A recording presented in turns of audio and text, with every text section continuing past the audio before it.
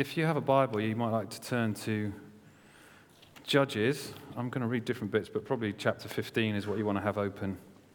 And if you're regularly here, you'll know we're in this series based in Samson. Any of you seen the film Bug's Life? It's great, isn't it, Bug's Life? It's 20 years old now, I realise, frighteningly. But if you know the story, then you'll know the story. But if you don't know the story, it's a story of an ant colony ruled by a biker gang-like bunch of grasshoppers. Whoever thinks these things up? I don't know.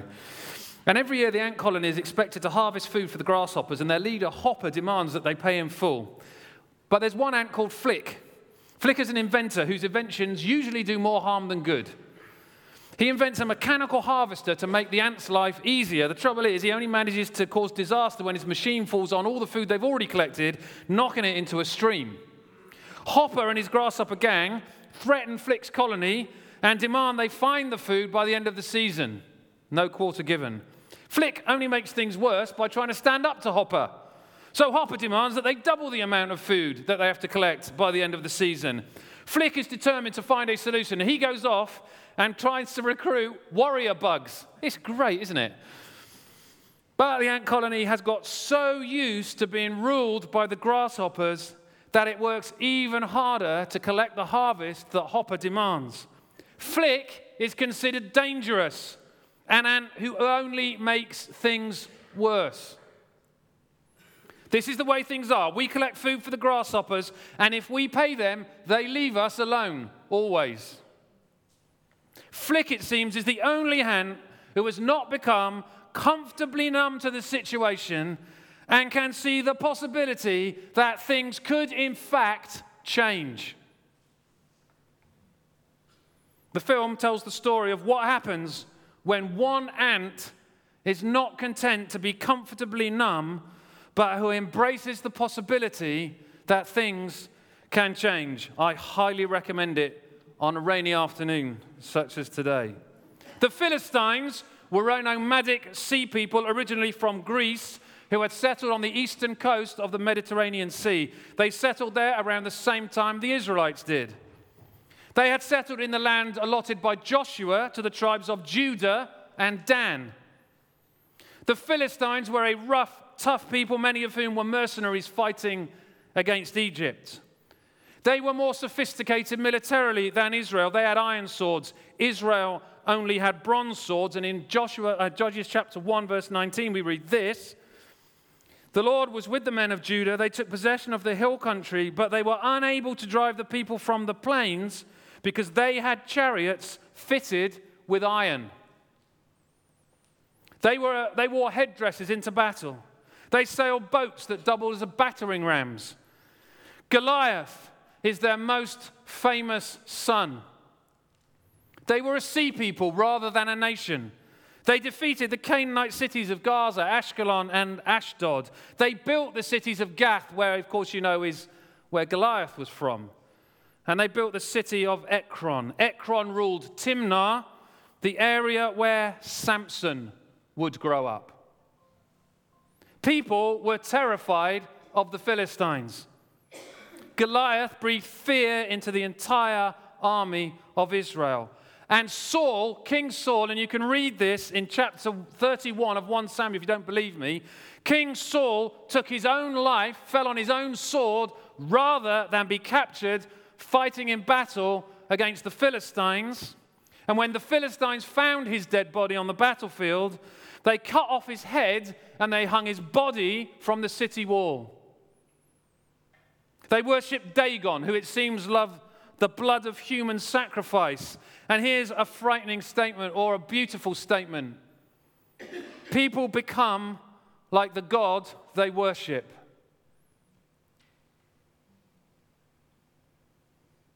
Samson grew up in the shadow of constant fear and threat. His parents lived in Zorah, an outpost settlement on the dangerous front line with the Philistines. They lived just about 2 miles from Ekron.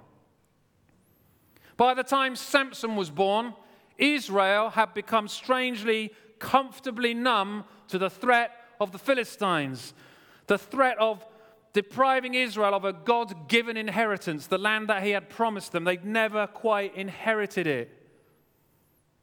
But this was the way things were. It had been this way for decades. People had begun to believe that there was no possibility of change.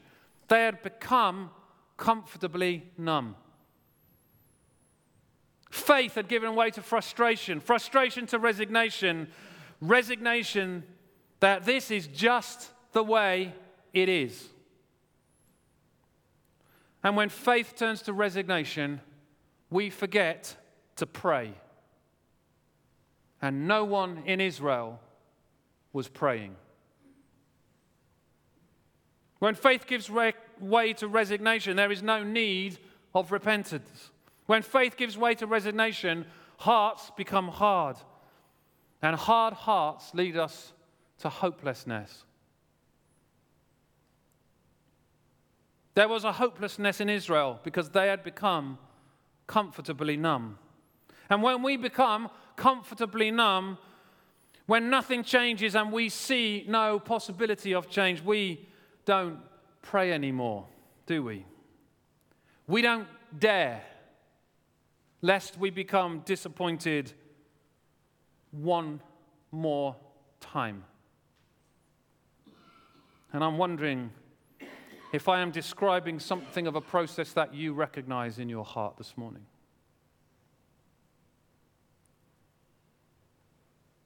Maybe you were there one time, maybe you're there right now.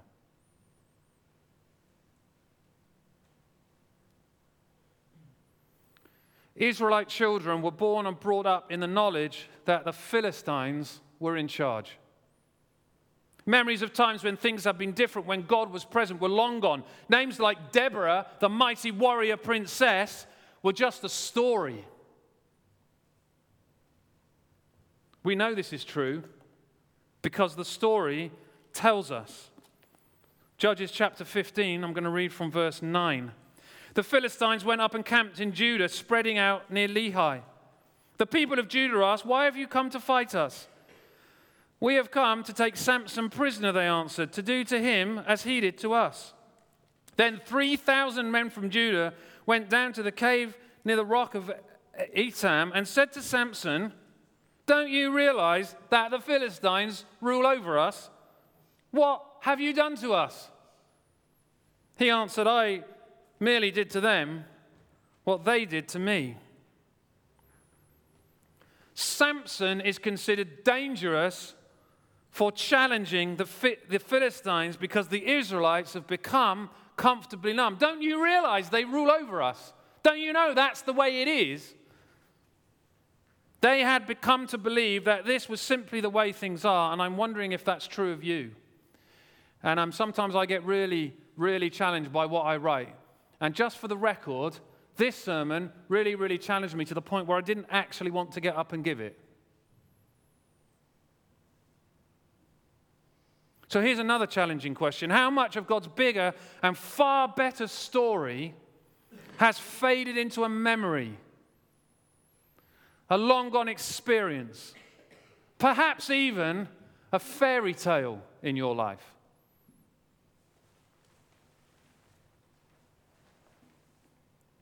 I'm wondering if you, like me, have found yourself believing that that's just the way things are, and is in truth the way things will always be.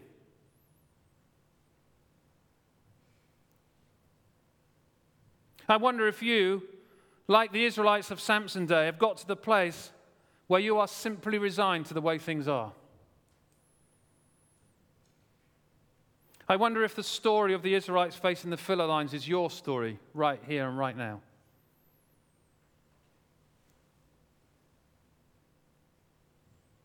I wonder if you find yourself living their story, which might be summarized like this: you adjust to survive. You adjust to survive.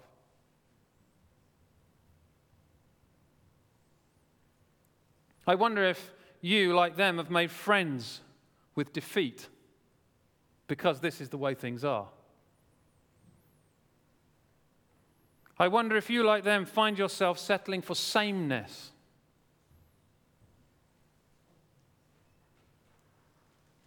I wonder if as a church we struggle with this too. I remember speaking to my friend Chris Skilton, who was the curate in the church I grew up in, the guy that took me to Nevin, and I asked him, I said, what's the hardest thing in church, Chris? Oh, that's easy. Didn't even have to think about it. He said, people who don't want to change.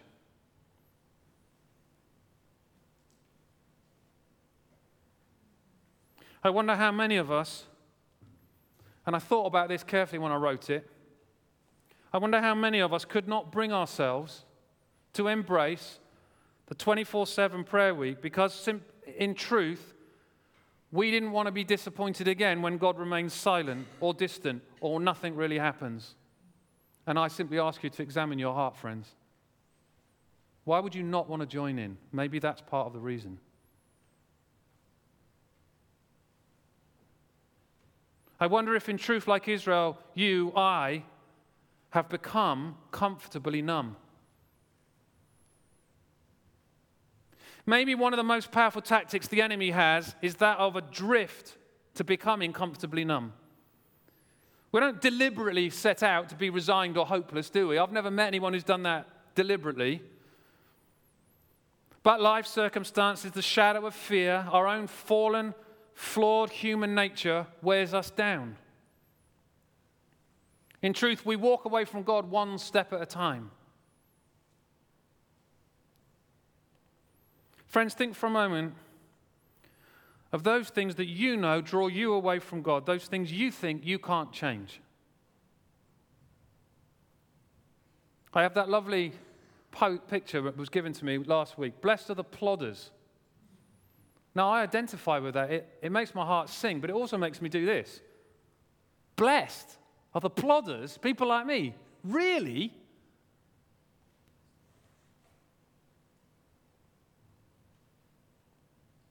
I certainly don't feel blessed a lot of the time. The sin that you keep going back to, however much you wish it were different. You know, the tragedy of being comfortably numb is that what we think we can't change ultimately becomes a stronghold. And strongholds have a way of shouting at us that we cannot change, that we cannot win, that we cannot overcome. The Philistines' most famous son, 1 Samuel chapter 17, you will be very familiar with this part of the story. Goliath stood and shouted to the ranks of Israel, "Why don't you come out and line up for battle? Am I not a Philistine? Are you not servants of Saul? Choose a man and have him come down to me. If he is able to fight and kill me, we will become your subjects. But if I overcome him and kill him, you will become our subjects and serve us." Then the Philistine said, "This day I defy the armies of Israel. Give me a man and let us fight each other." On hearing the Philistines' words, Saul and all the Israelites were dismayed and terrified. That's what strongholds do. So how are you doing, friends?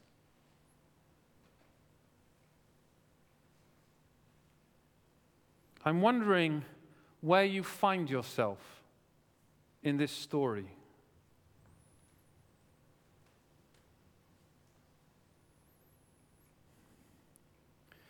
I'm wondering, friends, if a little bit of honest, deep self-examination might be a good thing. Israel has become comfortably numb, and Israel has forgotten God's bigger and far better story. But God is not asleep. And God has other plans for Israel. And God has set in motion the extraordinary in the ordinary. Even though the Israelites are comfortably numb, God is about to step in. The name Samson, or Shimson as it's sometimes written, means little son, spelled S-U-N, little son. When Israel is asleep, comfortably numb, God sends an angel to a barren young wife to say she will bear a son, S-O-N. This little son will bring light into the darkness. God is on the move. Does that remind you of anything? Turn with me to John's Gospel, chapter 1. You might recognize these words. For some reason, we only seem to ever read them at Christmas, but I'm going to read them today. John chapter 1, verse 5. The light shines in the darkness, and the darkness has not overcome it.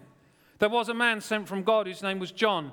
He came as a witness to testify concerning that light, so that through him all might believe. He himself was not the light. He came only as a witness to the light. The true light that gives light to the world, to everyone, was coming into the world. The darkness cannot put out the light, and the light still shines. God is still at work in the darkness. Perhaps the question is anybody noticing?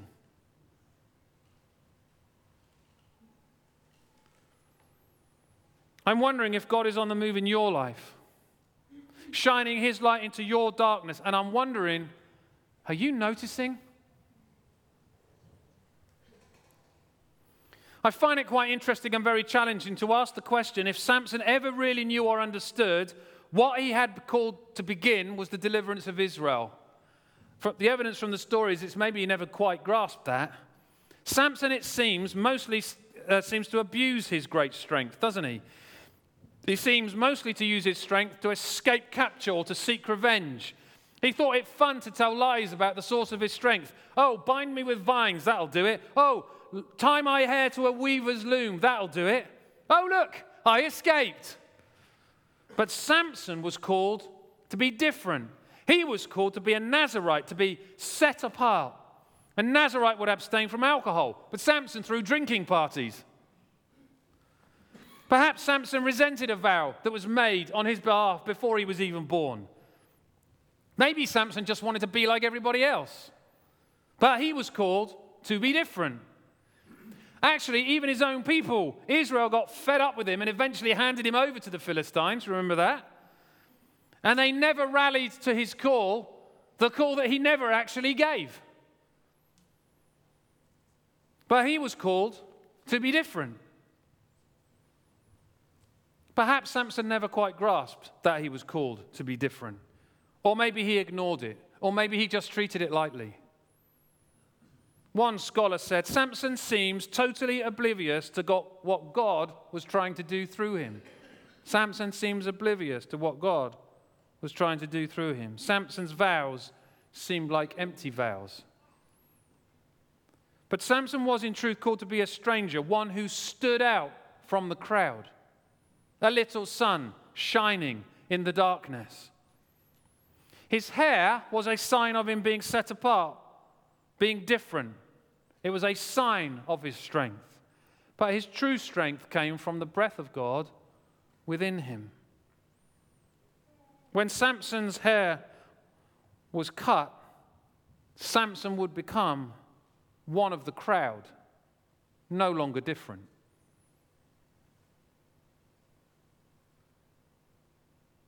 How about you, friends? We are called to be different. Strangers and aliens, Peter writes. Set apart to follow Christ. You are the salt of the earth, said Jesus. You are, as a Christian, you are the salt of the earth.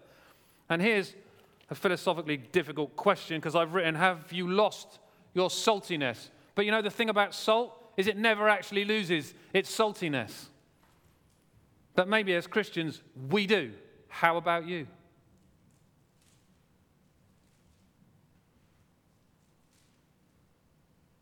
Have you become comfortably numb?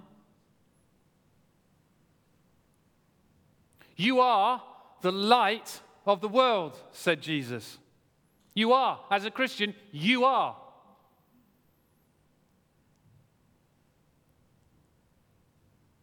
Is your light hidden? Have you become comfortably numb?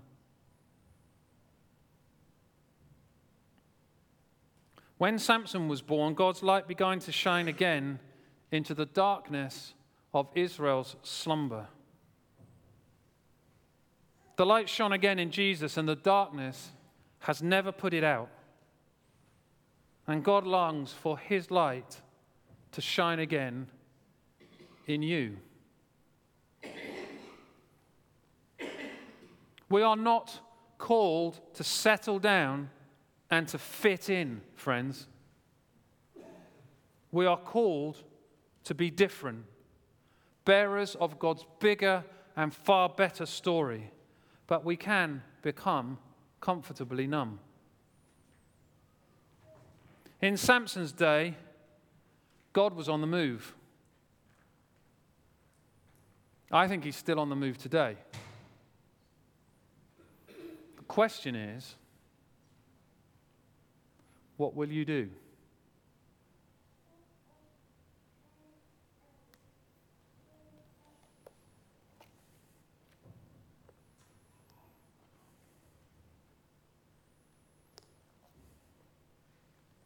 Maybe quietly in your hearts, as we just prepare to share this meal together, you would ask God to shine his light into your heart this morning.